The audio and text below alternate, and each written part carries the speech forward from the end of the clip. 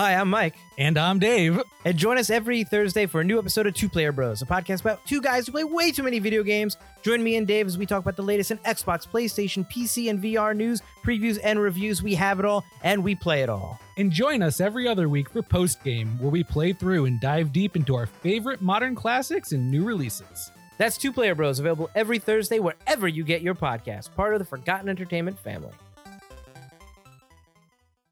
Hello there, I'm Colleen. I'm Anders. And I'm Daniel. We're three nerds that met through our love of science fiction and fantasy storytelling. Of course, one of our favorites is George Lucas's signature achievement, Star Wars. And if there's one thing the internet definitely doesn't have enough of, it's nerds talking about Star Wars. So here we are with yet another Star Wars podcast, where each week we discuss one of the films in the current Star Wars canon. From the sands of Tatooine to the levels of Coruscant, we cover it all. Yet another Star Wars podcast is available wherever you get your podcast and is part of the Forgotten Entertainment family. Ladies and gentlemen, please notice that exits are conveniently located at the front and rear of this auditorium. When leaving the theater, we suggest that the exit at the front of the auditorium will allow you easier access to the parking areas. Thank you. No, you're gross. You know you're gross. I don't. Oh, whoa, that's not what we do here on FC. That is what I do. He's adjusting himself in his car with the lights on. He doesn't even turn the light off in his car. Gremlins 2. Don't look it up.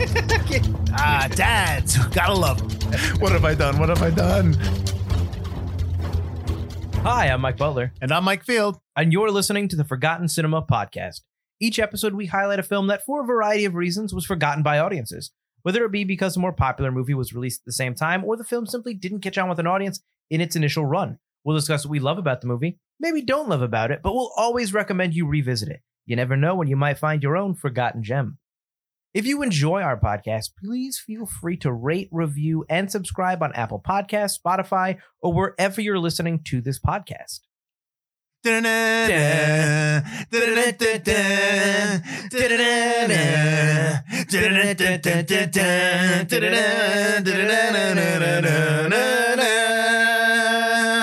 right. We're doing the final countdown. Oh, we're done? Oh.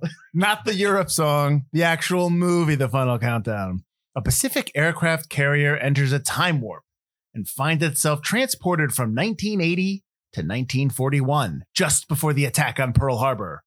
The captain is forced to decide whether to strike at the approaching Japanese fleet and change the entire course of World War II.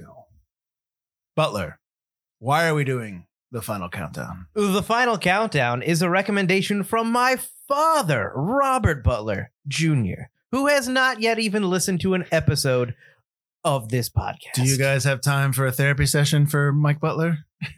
There's no time for therapy. So before we get into the facts and everything about the movie and who's in it and, you know, what we thought of it, we wanted to take this opportunity to let Mike's father tell us why he wanted us to do this movie. Now, of course, that might not happen. He might not actually want to do an audio, but we're hoping that this audio is in existence right now. Oh, he'll do it. Take it away, Pops. Hi, I'm Bob, Mike Butler's dad, and I suggested that Mike and Mike do a show on the movie Final Countdown. I saw the film when it came out in 1980. I had a friend that worked at the theater, and we watched a lot of movies back then. I've read several books about December 7th, and of course I've seen the movies. So a movie about bringing a jet-laden supercarrier back to 1941 was a no-brainer for me. I was really intrigued by the whole dilemma about having or not having the right to change the past. The idea for the movie probably came from an old Twilight Zone episode from the 60s, where an army tank ended up going back to 1876, and the tank crew agonized over getting involved in the Battle of Little Bighorn. Years later, I was surfing a movie guide and I saw the Final Countdown listed. By then, I had forgotten all about the movie. The title looked familiar, and then something clicked, and I wondered if that was the movie where the aircraft carrier traveled back in time. I watched it again, and it still fired up my imagination. Since I had forgotten about the movie and then rediscovered it myself, I thought it would be a good candidate for Forgotten Cinema. I hope you enjoy hearing what Mike and Mike think about the movie. Thank you. All right. Excellent. I'm sure 10 weeks from now we'll really like it. I'm sure it's a great explanation. And I'm sure it didn't take me like 8 weeks of coaxing him to do this at all. Well, you've got time. You got the holiday season because we're recording this before the holidays even begin. So the final countdown came out on Friday, August 1st, 1980. That's right. We are 40 years into the past. And I was 5 then. What's funny is they're 40 years in the past when they go back in time. I was thinking that too. I was like, they are 40 years from Pearl Harbor when we are 40 years from this movie. It was a runtime of 103 minutes. It's rated PG, production budget of $12 million. Its opening weekend, this is more of its first 10-day total. It did $6.1 million.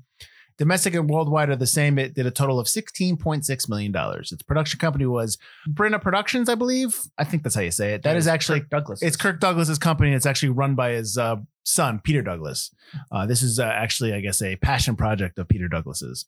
It's distributed by United Artists. So I said it came out on August 1st. It came up against The Hunter, for anyone who doesn't know what that is. The week after you had, which is the 8th of August, you had the Fiendish Plot of Dr. Fu Manchu. Well, the reason why the reason why I mentioned this is a Peter Sellers movie.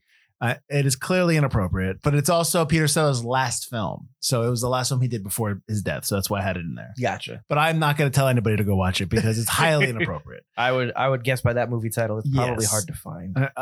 Absolutely. Unless you're a huge Peter Sellers fan, which I do like Peter Sellers, but yeah, he's good. Listen, different time period. I'm guessing not that, but different time. But yes, it still doesn't make it right. You also had Xanadu, which is the Olivia Newton-John musical. And Why Would I Lie? This is all on the 8th. So the week before, I've got a couple dates here. This is in the 80s, remind you. So July 27th, you had The Last Flight of Noah's Ark. The 25th of July, you had Caddyshack. And then the 18th of July, you had Used Cars, which is the Kurt Russell star, which is actually pretty good. And obviously Caddyshack is pretty good for everyone out there. Although I did hear a hot take on Twitter that somebody said it was overrated, which that's really wrong. You're staring at What's me. Caddyshack? Exactly. No. Overrated. Yeah. And you also had The Big Red One. Now, the reason why I said The Big Red One, because The Big Red One was a movie that took place in World War II. So kind of a little bit similar to what we're doing here. So maybe that could have been a little bit more of a competition there. Was that World War II movie about Japan? Or is that more I didn't really dig deep into it, but yeah. This one was directed by Don Taylor. He has directed Escape from the Planet of the Apes, The Island of Dr. Moreau, Damien, The Omen 2. He's also played Lieutenant James Dunbar in the Stalag 17 show. This has multiple screenwriters and stories. So Thomas Hunter has a story and screenplay credit. Peter Powell also has a story and screenplay credit. And David Ambrose has the same story and screenplay credit. And then you have a screenplay credit for Jerry Davis. Thomas Hunter, he's more of an actor. He's been in Web of Deception, X-312, Flight to Hell, and The Human Factor. He actually wrote The Human Factor as well. Peter Powell co-wrote The Human Factor with Hunter, and that is pretty much his only credit. David Ambrose has written Amityville 3D. He also did Daryl, Daryl. Who's the kid in that? The kid from Cloak and Dagger, right? Who plays? You ever see Daryl? Maybe it's Will Wheaton. It might be Will Wheaton. He's a robot, but he's actually a son. He's like a robot that malfunctions. He thinks he's a part of a family, but anyways. He also did Year of the Gun. Ambrose is actually a novelist. He has a ton of books that are out there. If you know who David Ambrose is and you know what I'm talking about. So yeah, Jerry Davis on the screenplay. He is known for two things, Butler. He is the writer and creator of Doomwatch, the popular TV show in Britain, and also a show you might have heard of, Doctor Who. He is Doctor Who. Jerry Davis is, along with Kit Pedler, is the person who created the Cybermen.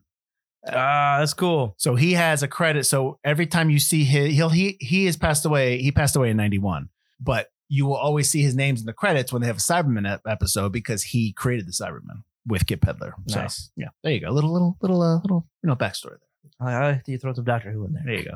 Cinematography by Victor J. Kemper. His name sounded familiar to me, and I was like, I think we've done a movie from him before. Do you know what it was? I do not. Okay. Well, I'm going to give you some of the other movies first. Dog Day Afternoon. He's done Slapshot, Eyes of Laura Mars, the National Lampoon's Vacations, Cloak and Dagger, and Clue, season 5. Nice. Yes. Composer John Scott. He has done North Dallas 40, Greystoke, and Lionheart.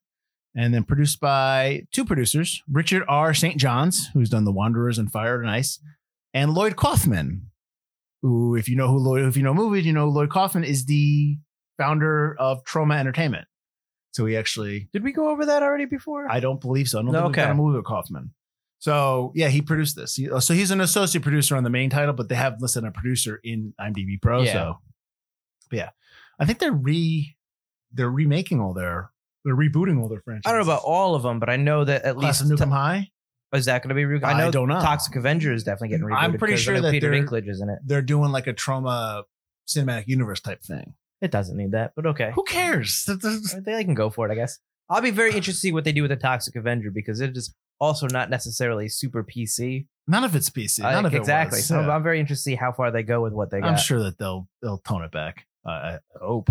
You know what? Who knows? So this is also edited by Robert K. Lambert, who is a co-editor for Sorcerer, which is a movie that we did in season 1, Three Kings, and House of a Thousand Corpses. All right, to the cast. You had Kirk Douglas as Captain Matthew Yelland. He has been nominated for an Oscar for Champion, The Bad and the Beautiful, and Lust for Life. He's I've also never seen The Bad and the Beautiful. Really? Is it good? I've seen parts, so I'm sure it is. He also is in Spartacus. He is Spartacus, and I put this in there. He produced Something Wicked This Way Comes. He's got a long line of producing credits that he was not in. So I thought that was interesting. Cool. He obviously has passed away this past year. I think in February. At 103 years Good old. for you. Good for you, sir. Martin Sheen as Warren Lasky. Martin Sheen has never won an Oscar nor been nominated, which is ridiculous. He's in Badlands, Apocalypse Now. He's on the TV show The West Wing and the movie The Dead Zone. And more recently, he's on the TV show Grace and Frankie. Or it might be Gracie and Frankie. I'm not sure. No Emmy Awards, at least? I think he might have. I For West Wing? don't really write down the Emmys for us since we're more movie based, but I wouldn't be surprised if he has one. Golden Globes. Oh, no, there it is. Okay, so right. he has won a couple Emmys. But I would say this. I mean, he's obviously famously known for Apocalypse Now. I don't know if people know this, but he had a heart attack while on set of Apocalypse Yep. Now. But you should really check out Badlands. That he's really, really good in that. I don't think I have seen Badlands. I should check that out. I know everyone knows Martin Sheen from West Wing and from like all like kind of like the fathery stuff now, like the older stuff. He's in Wall Street. Plays Charlie Sheen's dad in Wall Street. Obviously, famously Charlie Sheen and Emilio Estevez's father. But it's like he's also in Spawn the movie. Yes, I know. But he if did you for watch his some of his earlier stuff, he's very, very good. He is very good. I just strong. haven't seen Badlands before. I got you. Catherine Ross as Laurel Scott. She is nominated for an Oscar for The Graduate. She's also in Butch Cassidy and the Sundance Kid and The Stepford Wives. You had James Ferrantino as Commander Richard Owens, who's in Dead and Buried, Bulletproof, and he was on the original TV show Dynasty. Ron O'Neill as Commander Dan Thurman. Now, I'm sitting here and I'm going, I know this guy. I know this guy's voice, and I don't know where I know it from. And where I know it from is from Red Dawn. I believe he plays the teacher that gets shot in the beginning. I'm not sure. No, I take it back. I think he's one of the bad guys. I don't know. But He's anyways, in Superfly. he's also Superfly, yeah. But I know him from Red Dawn, and I've seen parts of Superfly, but then I watched the trailer for Superfly because I just wanted to. So, yeah, anyways, but he's also in When a Stranger Calls. That's Ron O'Neill. Charles Durning as Senator Sam Chapman. We've done Durning before. I can't remember what movie, but he was nominated for an Oscar for Best Little Whorehouse in Texas and To Be or Not to Be. He's also in Tootsie, The Hudsucker Proxy, and Dog Day Afternoon. He also did not start his acting career until he turned 40 years old. All right, what's that for me? You want me to start? I'll start right now. I just like when there's people that started like, hey, people are like, oh, well, you're too old to start. And like, I hate that. Yeah, Like, you're never I hate too that old to shit. start doing, When like, people follow tell you, your yeah, dreams. Absolutely. I mean, that's what's funny. Not to get on the sidetrack here, but what's funny is that when all these movies and stories that you listen to when you and when you're kids, they tell you follow your dreams, do this, go for the gold. What do you got to lose? Be bold. Be bold. But then like you get to a certain age and it's like, nah, forget it. Aren't you going to settle down? Yeah. And also, Dick Tracy was the movie he was in. Oh, there you go. Nice. Good job. But yeah, Agreed. never stop following. So your dreams. I have one more credit because the guy looked familiar to me, and I wanted to know if you knew who he was from. Sun Tek Oh as Samura. He is the guy that they capture. Do you know what movie he's from? No, he did not look familiar to me. He's in The Man with the Golden Gun. Oh, is he? Yes. Oh, is he the He's one of the bad guys. the bad guy that he sends after before the final? Because I'm staring at this guy going, I know who this guy is, and I don't know where I can place him. And I think it's The Man with the Golden Gun. He's also he's a voice actor for the 98 Mulan animated movie. All right, Butler. I have never seen this movie. I've never heard of this movie. Fun fact, my dad was like, you know what you should do out of all the movies? And one of the reasons I love film is because of my parents. Like they watched a ton of movies and not forced me. I gladly watched them. Right. Gave me a ton of movies to consume starting when I was like 3 years old. Never has this movie ever come up in conversation in my life. Ever. And I know I've talked to my father about the Philadelphia Experiment, which I've never actually seen, but I know he likes that. Never have I seen or heard of the Final Countdown ever. So this is also the first time I have heard of it or watched it. And I thought based on the trailer we watched, it was going to be so bad. So bad. The trailer for this movie is god awful, borderline racist. And the film actually, I enjoyed watching it. It was a very like 80s movie. Well, trailers back then are not great. Yeah, it's got issues. Yeah. But I liked watching it. It was enjoyable. It was nice that it was short. However, I think I would have liked it better, surprisingly, if it was a little longer, because I think they must have had budget issues or something, because it feels like a whole bunch of this movie was cut out. Well, one of the notes I have here is that they had to cut the filming, had to wrap early because they actually shot on the USS Nimitz. Mhm. And they had to. So, I mean, I told you the plot real quickly. I hope, basically they're on the USS Nimitz and they get sucked into a wormhole and they're in the past, and then the wormhole appears again and they have to go. They keep calling it a time storm, and they got to go back through it again, and they're back, and that's it.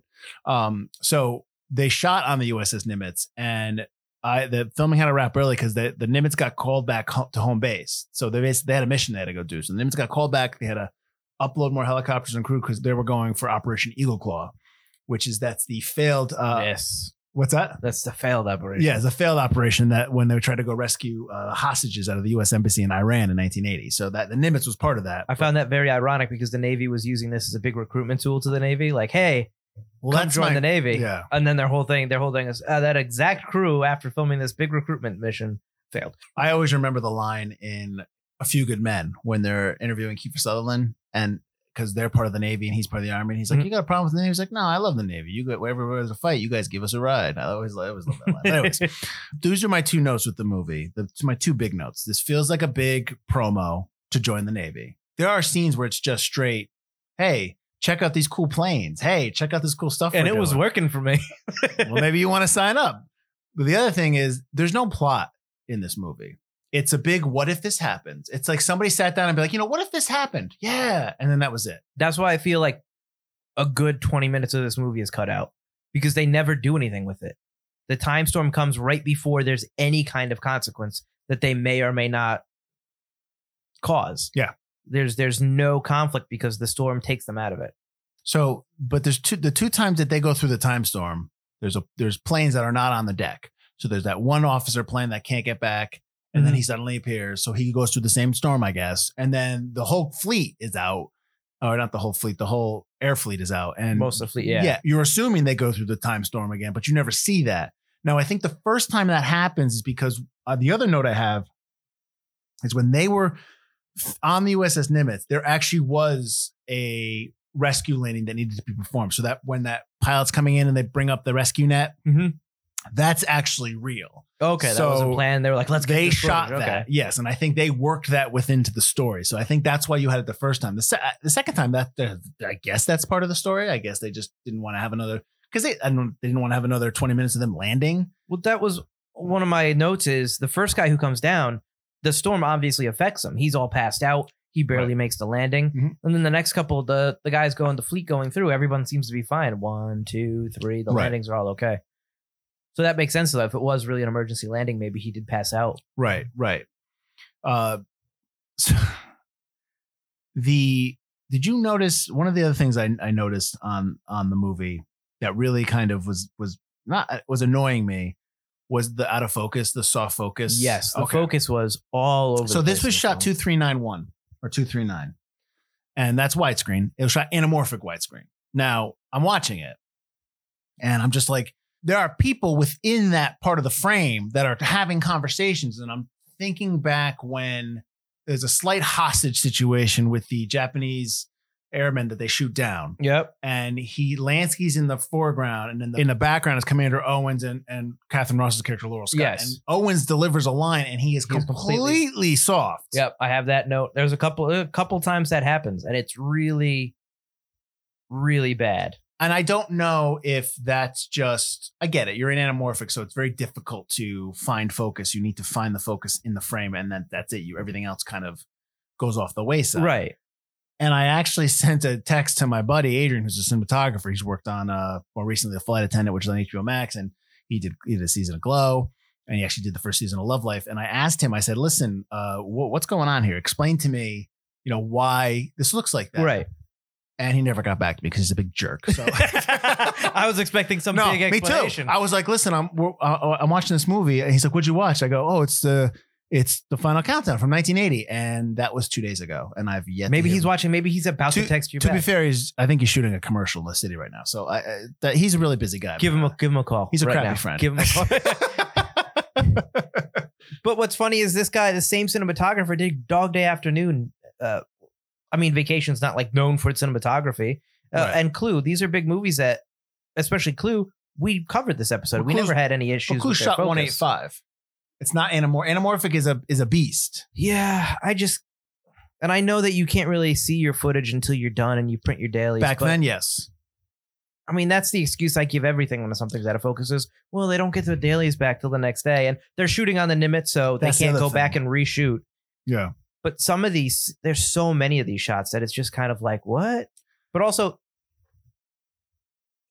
I don't know, like, it's such tight quarters on a submarine. I'm surprised they decided to shoot an anamorphic like that.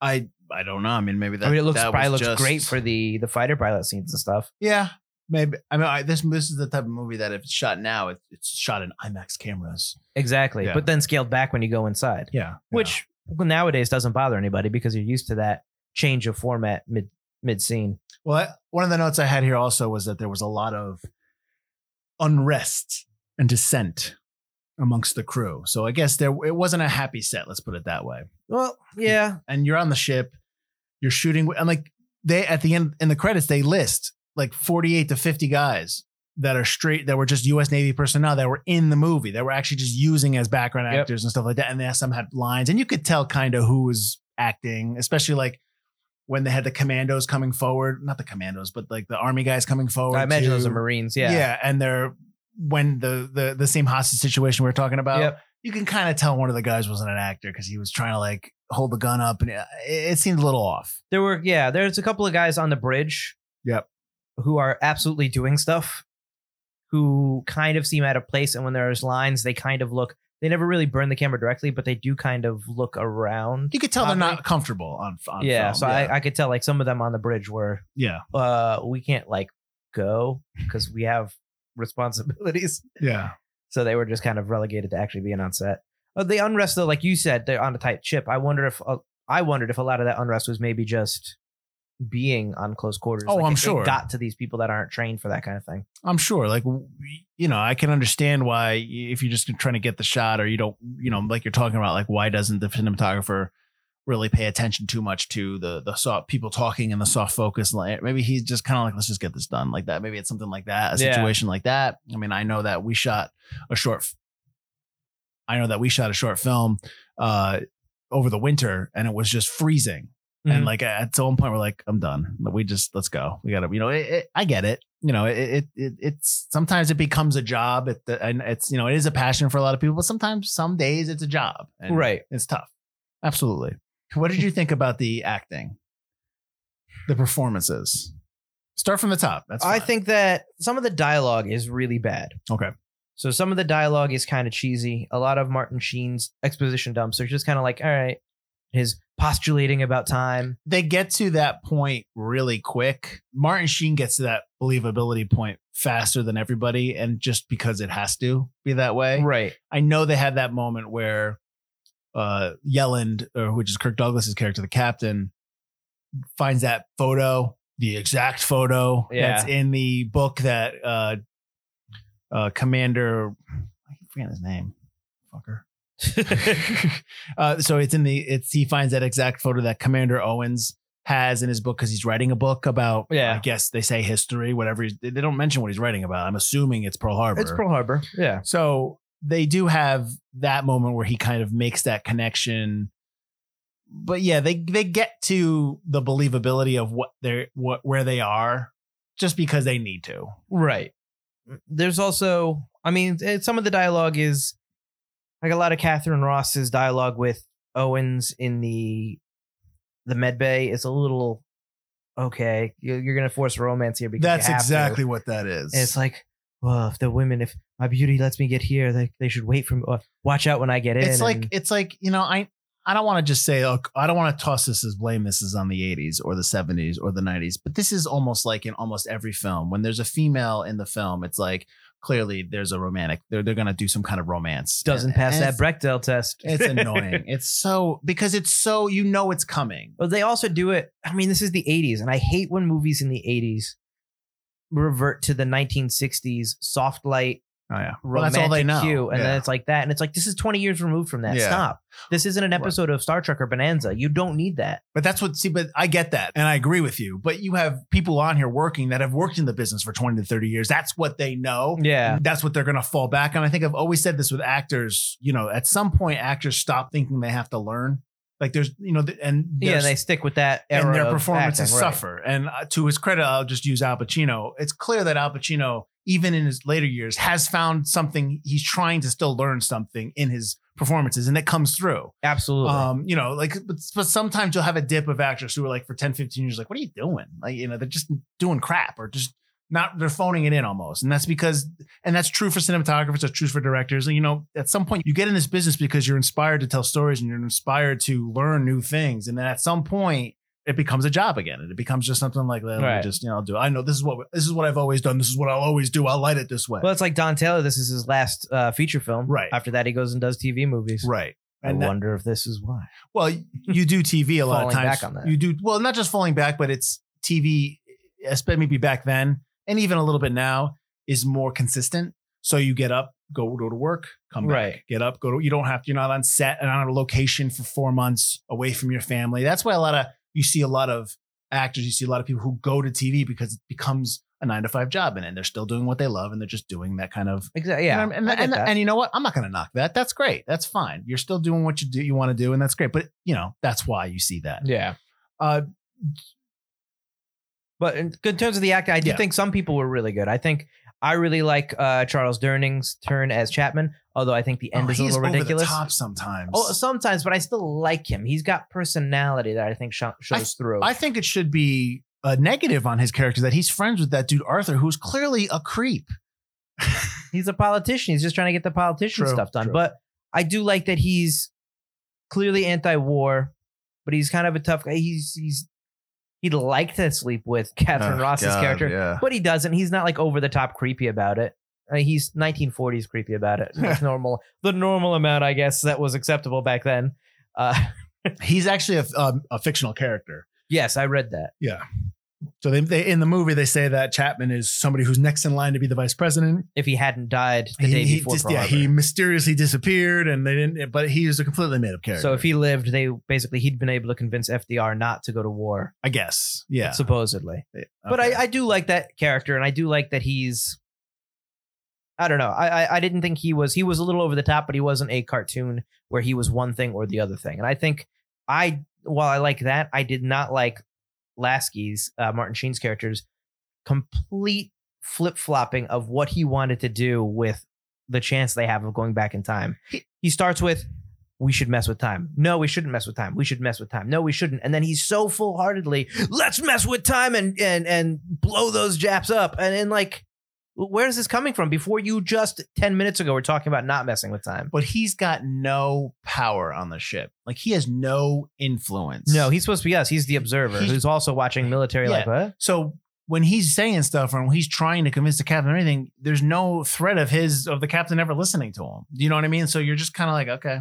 Yeah. Well, I mean, I guess he's a big DOD guy, so it's kind of like the Department of Defense guy. Well, they make it seem like they say that his predecessor, because he built the ship. Like he's responsible for a lot of the technology on the ship. Right. So he's just making sure that the military is using it as effectively as possible. And then you find out later that it's actually Mr. Tideman is actually, because what ends up happening is Commander, I'm going to forget his name again, Commander Owens ends up on an island with Laurel Scott, which is Captain Ross's character. Right. And then they don't go back in time. Yeah, they don't go back in time because Chapman fires off a flare inside the helicopter, which immediately blows it up. Apparently. Yeah, I was like, I don't think that's how helicopters work. Just because the dude says it, hey man, you're going to light us all on fire, doesn't mean it's going to happen. And so then it does. They explode. And so they are in the past, and then they I guess they get married, they fall in love, they get married, and then they build technology. Oh yeah, then he uses his information clearly for bad purposes. Yeah. Which he was the one guy who stalwartly did not want to change time. And then he clearly went, guys, I have all these ideas. I don't know. Yeah, I didn't really. It was just kind of like it was like one of those moments. You're just maybe he got back to the mainland. Went, being poor in the 40s sucks. But you knew that was the twist. See, I thought at first when it first started, and Lasky wants to go and thank Mr. Tideman for the position, and then goes, "Oh no, you can't see Mr. Tideman. He just wants to watch you go." My first note is, oh, that's clearly old man Lasky. That'd be better. And then as soon as Lasky found the Pearl Harbor book for no reason, sneaking into somebody else's private cabin. He does it twice. Yeah. Well, the second time he wants information. The second time it's like, okay. The first time it's just you're being a douche. But he goes and finds the book. As soon as he finds that Pearl Harbor book, I was like, oh, okay, that's Owens that watched him. It's pretty clear from the beginning. I mean, back in the 80s, where maybe time travel stuff, there wasn't quite as much of that kind of twist time travel stuff. Right. Maybe people were like, oh, snap. Yeah. But now after watching ad nauseum time travel stuff, which I say ad nauseum with all the, I love time travel stuff, but well, you also that twist. You is also coming. had a lot of sci-fi going on back then. I mean, you had Close Encounters of the Third Kind that came out in the late 70s, so you had people and other movies, but you had people already intrigued about that kind of like mystical. Oh, for sure, yeah, absolutely. I know this is time, not aliens, but still, you understand what I'm saying. Yeah, but I knew that twist. Yeah, clearly that twist was coming to begin with. Yeah. The one thing I don't know how I felt about Kirk Douglas's character. Leland was there. Like there, yeah. He wasn't super commanding. He wasn't super angry. I do like that he was more of a regular guy, I guess. He's just there. I think that he's just kind of... His decisions were terrible. I didn't understand his decisions. And he kept saying, like, I know the crew knows that we're in the 40s, but you've never addressed it. And you keep saying, like, I know the crew's looking at me. I know the crew's looking, but you never address it. You just... Not until, like, let's kill the Japanese. It just seems like he doesn't come off as a captain who has served in Vietnam, who has, hardened, who's done, right. You see in his cabin all the Right. Vietnam medals and stuff like that. But he comes off as, Uncle Matt. Hey, I'm on the boat. Yeah. Hey guys, hey, come here. Let's want a lollipop. Like, he doesn't come off as any kind of hardened captain. It's very odd. It's a very odd performance on his part. It's definitely not your typical, Captain Kirk's, Captain Picard's, or even like your Denzel Washington's from Crimson Tide. Right. He's nothing. There's no seriousness. He's nothing like that. Yeah. And he's obviously did this movie because he got into producing because Lancaster was into producing, and they were obviously best friends. Yep. And his son's running the production company, so he's working with his son. Michael Douglas was going to play Lansky, I guess, but he was in post-production and publicity for the China Syndrome, so he couldn't do it. So this was gonna be like a family affair type thing. Yeah, that's so. Yeah. It doesn't seem like it was more of like it was more about working with my family than it was about, hey, this script is fantastic, let's do it. Which is why he seems out of play. He's also really old. Well, he's in his 60s here, right? This dude, Yes. This dude was in and fought in World War II. Yes. So now he's pretending he barely knows anything about World War II. And the whole time I'm watching the movie, it's like, I know some stuff about Kirk Douglas from college. I know this dude got drafted. I went back to look it up, and it's like, this dude was in the war for 5 years. Yeah. This is not the movie where you would say this if somebody says like, oh, I don't like Kirk Douglas. This is not the movie you say like, well, watch this. This is not that movie. Right. No, not at all. This No. isn't one that like really shows off his chops. Right. Not that it's a bad movie. It's just you're No, not getting it's- anything from Kirk Douglas. like I said, it's going to there's- be like, ooh. Well, there's no plot. Like I said, it's a big what if. It's a big question. It's a promo for the Navy, pretty much. It's, and that's it. And everything else it's nice seeing them on screen, but there's not a lot of meat here. That's why I think an extra 20 minutes would really help. I think that, A plot would help. They go back in time. It's obviously, what do we do with the zeros? Well, they do. They down those zeros so that they've obviously already have affected history. Right. So, I mean, but there's no repercussions for them. Were they meant to have already destroyed those zeros to begin with? Were the zeros always meant to blow up Sam Chapman's boat, the Gatsby? I imagine, because he was never supposed to be there to protest World War II. Right. So he had to die or get sent to the island or whatever. Right. Which they kind of broach a little bit when they're in the war room. Mhm. Lasky kind of says this, maybe we already did do this. Maybe we already attacked them. And I thought when the movie began, I was figuring, and this is just me postulating what the plot was going to be beforehand. I just picture you sitting there watching the movie going, That's basically what I try to do in these kind of movies. Like try to expect it before it happens. And which at least sometimes loves and sometimes hate when I watch movies. But I expected there to be like a larger Japanese fleet. And it's like, oh, there's 30 extra cruisers or something like that. Well, we got to at least scale it back to the right size. You expected them to see it. They do mention it, but you never... And you they see it on radar. No, they do fly over it at one point, but that's it. It's... An extra like 20 minutes of actually like deciding what they do, if they do it. It never seems to be an issue. Leland at the start is... I'm going to kill these Japanese because I need to defend the country. Well, he's back in time or not. This is our job. As soon as they go back in time, he's like, we're at war. And then, but you know, even if you show up and no one, and even like Chapman tries to call Pearl Harbor and they tell him that, oh, you're cracked, get lost. And I love that line. And Yellen's laughing. And he's like, because he knows it's ridiculous. Like, what do you think they're going to do to you when you show up? Exactly. Listen, asshole. You tell that other asshole. The Nimitz. Why is this ship named after an active duty admiral? But yeah, I thought that was actually interesting that they can't contact anything from 1941. I didn't even think about that. Nothing works on those frequencies. Well, because they have all the advanced technology, exactly. So they have to actually use the lower band tech, which takes apparently 45 minutes to engineer, because he says it like 2 times. Oh, I just got to rework the frequency, but we'll do it. I kind of liked that. You know, it wasn't just like, oh yeah, we're tapping in, because that's a big Star Trek and sci-fi thing. It's just like, oh, we need to make it match this technology. Right. Beep boop boop. Oh, it's done. Beep boop boop. Nice. How's that work? That's my sci-fi sound. Beep boop boop. The other thing was that there's no mourning of the loss of their crew or people like that. They lost about 10 people. Oh, when the Japanese officer kills. Well, when he shoots up like 3 or 4, and the helicopter, the Hilo that blows up. Like, I thought the same thing. That was Leland's best man. Yeah, because he figured Owens got blown up. Nothing. Never mind the fact that you have now left future tech in the past, blown up, mind you, but still near Hawaii. Someone's gonna find it. This is like the Terminator. It's like Terminator technology here. Maybe that's how we got jet technology. Maybe that's how we got helicopters, man. Maybe Owens took the debris and it was like, all right. But see, then when they're on the Nimitz, something should have changed and we should have noticed it. You know what I mean? Like they're McFly style. But I'm just saying, like, that's something that you can do there. Exactly. They don't play with time as much as they should. Right.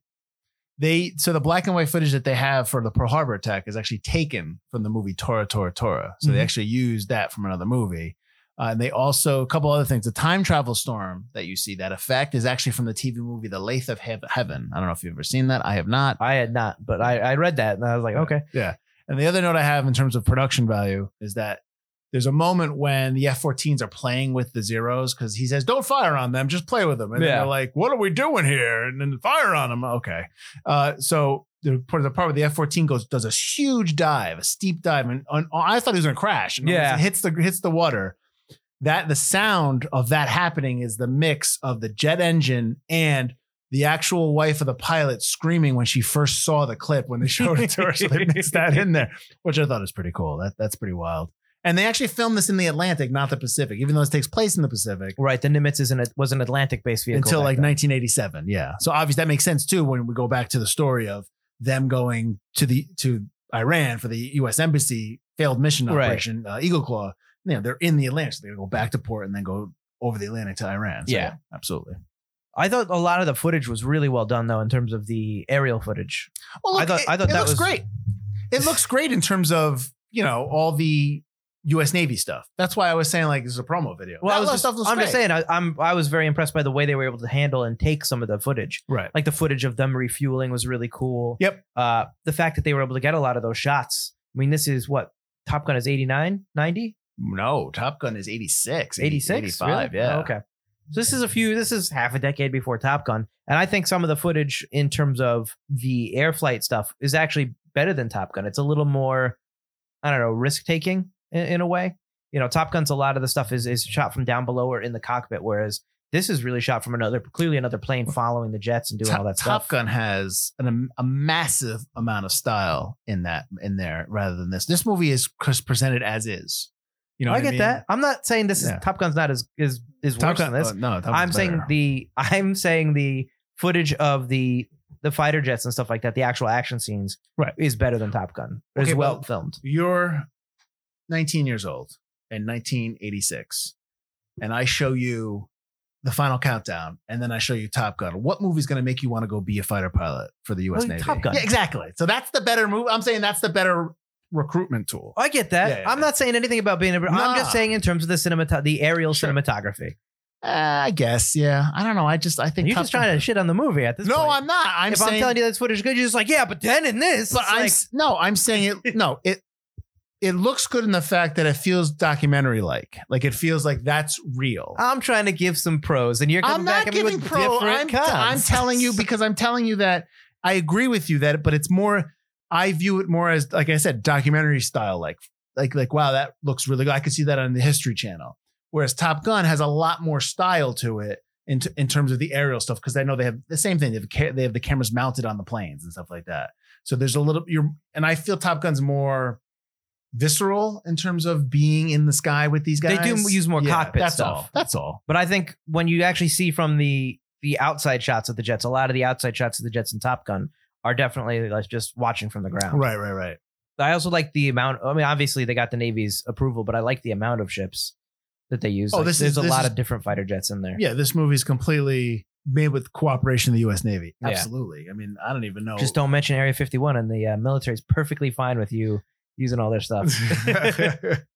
So now, before you watch this movie, Mhm. I said to you, "There's a line in this movie that you're gonna watch. You're gonna listen to. You're gonna be like, oh boy, come on now. What line was that, Butler? I was trying to catch it. I Shut didn't up. hear it. Okay, so I might have been writing a note when it happened. in the beginning. Yep. When the storm first comes, he's like, "Get Black Cloud up Oh here." yeah, nope. The There you rain go. dance, the rain dance line. Yeah. Yep. I was waiting for a line about Japanese people. Oh no. No, yeah, that rain dance line I so wrote they have down. a Native American that is there. I guess I don't know what you are in the Navy boat, a weatherman or just kind of like a meteorologist, or you just track the I weather. think he's a patterns? meteorologist. Yeah. And his name was Black Cloud, and he comes up and Yellen's character goes, "Black Cloud, you've been doing unauthorized rain dances again?" I'm just like, come on now. I mean, I get it. If you're friendly and that's kind of your banter, sure. And it's the 80s, so I understand, but that's not going to pass muster here. That's not going to be done here today. No. But still, that was the only thing, though. That was the only Well, I remember in the trailer they call the Japanese a racist term in the trailer, and I was waiting for like more of that line, but I don't even think that one line appeared in the actual film. Well, So they might have cut that. Well, before yeah, because it, went to it print. wouldn't make sense for somebody in the 80s to do it, to have such a antagonistic view Of the Japanese, army right. in the 40s, because they're 40 years removed from that. Exactly. Yeah. I get it. And when you're in World War II and you're fighting, yes, I get that, because that's just how your anger comes out. But by and your this 1980, frustration. we're allies with the Japanese and stuff. But you got a Japanese officer on their ship. Well, we rebuilt their cities because, we did some bad stuff. Oh, what do we do? Yeah, exactly. We did bad stuff? I didn't do it, but The yeah. United States of America? Not us. Bad things? Yeah. No. Shocker. That never happened. What'd you think about the USS Arizona Memorial? Like, let me ask you this. Oh, when they question. showed it? A personal note. When you go to something like that, Mm-hmm. and the USS Arizona Memorial as to the memory of all these people, You're that going to bring up have passed something away. that I have a note about, I'm sure, but continue.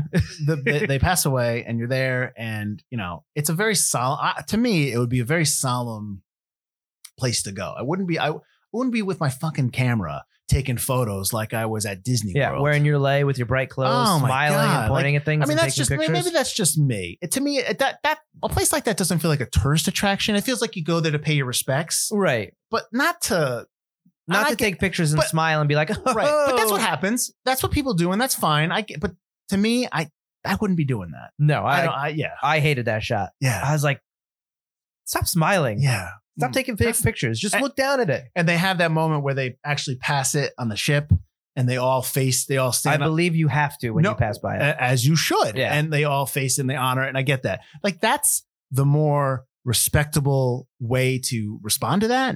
I would go there, but I would be like, if I'm with somebody, I'd be like, do not act like you're at Disney World, please. Like, you know what I mean? Like, I wouldn't, you have Oh to yeah. respect Well, that. that's the thing. Yeah. Like you go with your kids and you tell them what happened. Like there's 100, there's people still 50 buried. There's dead people in that boat, and they died Agreed. horribly Yes. and stuff like that. Unfortunately, you cannot go to the Arizona Memorial anymore. Oh, really? I didn't It know is that. too far gone at this point that they don't want any more tourists because it will just ruin it. The actual Further. thing they built The thing they built is just closed down, I believe, because the Arizona underneath, is sinking. because of what they built and all that kind of stuff, I believe is sinking and eroding faster than it should. Wow. So I believe they've closed it down, unless they figured out. Oh, I hadn't no, read no. That's reopening it, but last I read it was closed down. Interesting. So they'll never bring that up. I don't know. Yeah, That's interesting. We should have looked that up. the last time I read it, it was closed down. Yeah. All right.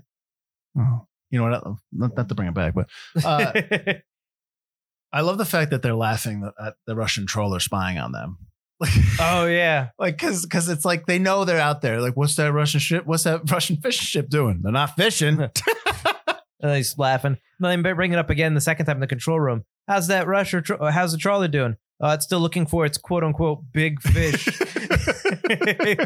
I mean, it's just it's funny because it's true, and it's Exactly. just, it makes me laugh. It's it's that kind of like wink wink spy thing. Like, yeah, we know you're out there, that kind of stuff. And do we know you're out there? Yeah, and they actually, because I think they reference it later on, because they don't have that chatter anymore when they're in the 40s, like that. Get the trawler is one of the ones they're trying to So they communicate reference with. like another aspect of the fact that they're not in where they're supposed to be. They're not in the present. They're in the past. I do like that time travel is not fun. Seriously, going to that wormhole is terrifying. I also Jeez. like that Lasky covers the dog's ears when they go back to Oh, the what a nice present. guy. What a I was nice like, guy. yeah, save the dog. That whole time I'm like, if you kill that dog, I just and then he lives, and then like they go to rescue the two people and they leave the dog behind. I'm like, you are not leaving that dog in that box. So speaking of that, so when they go to save them in the water, and Owens jumps in and Laurel's trying to grab the dog. He's like, leave the damn dog alone. And I'm like, geez. And then the next shot is him coming up going, hey, Yeah. oh, you just told her, you just yelled at her. Well, because if she takes the dog, I can't look like a hero. Also, obviously, she has no idea how to get up in a helicopter, so they don't want her to hold the strap dog that at the same thing time. on, go up. They don't even know what a helicopter is. He's still like, what is that thing? Which I'm not positive. And I know helicopters weren't like a common thing back then, but I'm sure helicopter technology was It was. developed at that point. So fun fact, I Yes. wrote a script that takes place in the 40s, and I had to look up and because at the end of it, I had The somebody, helicopter. and it's not they had more like one manned coppers. Yeah, they were the smaller things, yeah. So because he picks him up somebody off the train with it. Okay, never mind. Oh yeah. Yes, there is, but it's not as It's not as big, but he wouldn't be right. like, especially the guy who says, I would know of any technology coming through the military. Mhm. Chapman would know what that was. Yeah, no, I hear So you. he's like, what the hell is that? Yeah, It's just a giant version of something you already have. right. Although I do like the look of those helicopters. I've What, never the- seen ones that are so like, the Hilo. I guess the helo that picks them up is so like jaggy Okay. with a lot of sharp corners. I'd never seen something like I'm that. sure that my father, well, he's retired. My sister works at Sikorsky, so I'm wondering if that, like, usually back in the day when we'd watch a movie and there'd be a helicopter or something, your father would be like, "Oh, Sikorsky," like he'd always he'd know, and I'd be like, "So okay." So I'm wondering, since let's bring it back to your father, Mm-hmm. why do you think your dad liked this movie so much? I know he said why he liked it, But we're 10 weeks But we're 10 weeks in the past. before it, so Like in this movie. are we gonna have to go through a horrifying wormhole? No, my ears can't take that, man. I think he liked the time travel aspect. I Right. think he liked, much like I do, the idea of time travel, the kind of The what if question. the paradigm that it creates. Correct. The what if question. I don't think this handles it. Right at the end, when they finally have a chance to, the wormhole conveniently sucks it up, almost like the ghost of Christmas Past. It's like chasing them. It says at some point, like It must be coming after. direction. It's coming for us. Yeah, so it's like we don't have a choice, Lasky. It's like Leland is I think Leland is relieved. I do like that part of Leland. He's staunch, like, I have to protect America. When the storm shows up, he's just like, oh, thank God, I don't have to. I'm not making these decisions. This is in God's hands now. Let's just get the hell out of here. I wouldn't be so calm about it sending me back where we were supposed to go. I'd be afraid it was going to send me back another 40 years. Yeah, that's true. But I'd probably be better. The sequel, the Ooh. final The countdown. final countdown. We had to stop these. It's the final. We're gonna lose the War of 1812. America's just become a country. We're gonna lose. Nice. We gotta sink these ships. So I guess I have, and I told you this before we started recording, that the Rock Band Europe wrote a song. They were inspired by the movie's title. Now, I don't know if that's true. I mean, maybe they saw the title of the movie like, oh, let's make a song. But I don't know if that's true. I don't know if I believe that note. No, me neither. Yeah. But I guess Nimitz uses that song after they've refueled or resupplied. I guess they don't use that song. They use the score that Scott wrote. Oh, for they them. used the score. Yes. Okay. So I guess it's like only known in. I saw that note too, where after you restock or re-up, as they call it. Yep. There's the captain picks a song for the ship that always plays, and some people play like I think they said like the Rocky theme is for one of them and stuff like The that. Boxer, USS Right. Boxer, the Enterprise plays the Star Trek The theme. Nimitz would play the theme of this movie as the song. Okay, that I thought they So played the others. Okay. No. I mean, unless that's changed, but no. That the note I said no. All right, so I mean, I guess would you? I'm more interested because you've asked me if I like this movie, and I want to know because when I asked you yesterday, because I was afraid this movie was going to be god awful based on the trailer, Right. you told me it's not that bad, it's okay. Yeah. So I'm more interested. Do you think would you recommend this movie? Do you think? Then I'll tell my answer, but I'm more interested in yours. I would only recommend this movie to people that like the armed forces, Mhm. that like that I know that are into like just the Navy, just into kind of the History Channel type stuff. Like Right. my father-in-law, I'd probably recommend this movie too. Because he served. So I think people just in that regard, yes. But if I don't think I would recommend this to somebody who, like I said, I wouldn't recommend this as terms of like, oh, you don't know about Kirk Douglas, watch these movies. I'm not recommending that. Right. The sci-fi, the angle is the what if question is interesting, but I've seen it done better and with a plot and a story. The fact that there's no plot in here as the writer Mhm. in me, it really turns me off to it. But it's not, like I said, it's still impressive watching all the stuff going off on the ship and all the planes and all the helicopters and the rescue when Pre CG and pre giant. all that stuff is that stuff's impressive and I respect that. But in terms of like a feature film telling a story, it's not. I don't think it's something that I would really recommend to a lot of people that I know are into movies. Do you think this feels like a TV movie? I think it's shot like that. I think, like I said, I think it's a very documentary style feel to it. Yeah. And maybe that's what it makes it more impressive in terms of the actual airplanes and helicopters and all that stuff and the ship. And it's fascinating. I'm fascinated by like where all the stuff goes when they're on, like when all the planes land and they got to taxi them to the side. Like that stuff is fascinating. Like because an aircraft carrier like that, Mhm. you're trying to put as much stuff on that aircraft carrier as possible. Yeah. And you have to figure out how to do that so that people can still live and move around and you can have, and the fact that when the two blasts, I don't know what they're called, those, not the blast doors, but those two metal things come up so that when the airplane gears up to go off to launch off the aircraft carrier. Yeah. Like all that stuff is fascinating. Just the technology that goes into that. So in and of itself, the aircraft carrier it's fascinating. I think this would play well on like the History Channel. Like if you had this, hey, the final countdown star Kirk Douglas is playing tonight at 8:00. At 10:00 after that, we're going to have the history of the aircraft carriers. Like that's where it would go. Because the movie would gauge your interest Right. and you'd be like you said, I want to look this up now. This movie would work well in like a school setting, like stuff like that. Like this is one of those type of films.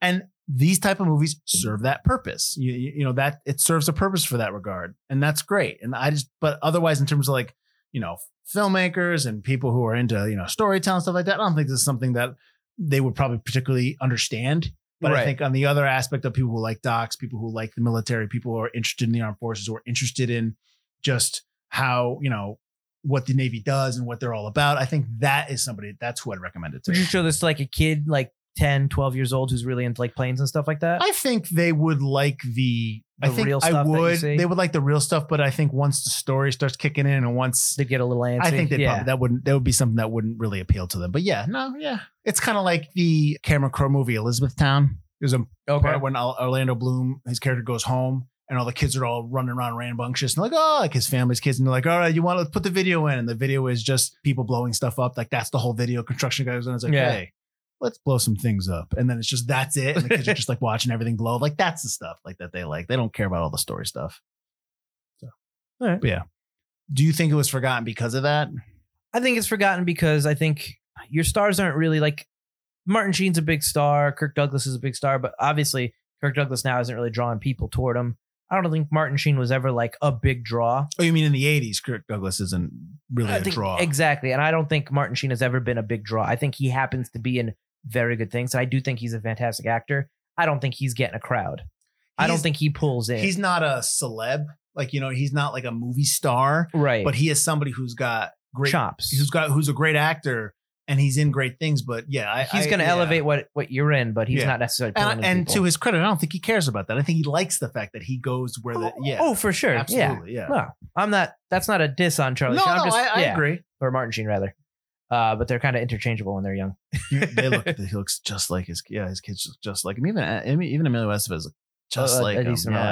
That's a great compliment. Yeah, absolutely. Catherine Ross isn't a huge star, although she's been in really good things as well.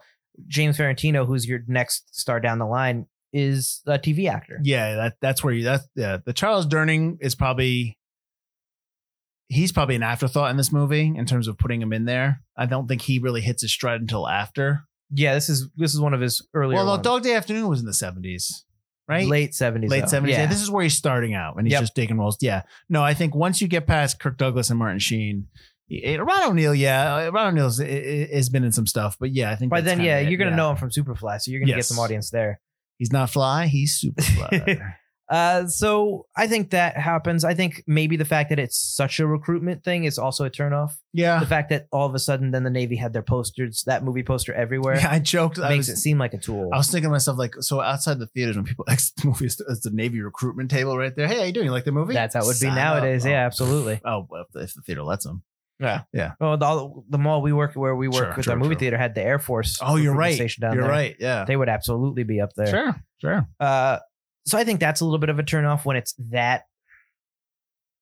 What's the word I'm looking for? When it's that promotional, obvious. Yeah. Blatant. Blatant. Yeah. When it's that blatant, it's more of a turn off than a turn on. I mean, yes, all that stuff is really cool and makes you want to join the Navy. But then when you leave it and it's like, yeah, why don't you do this? It's like, oh, so that's what this was. When they're not hiding it. Yeah.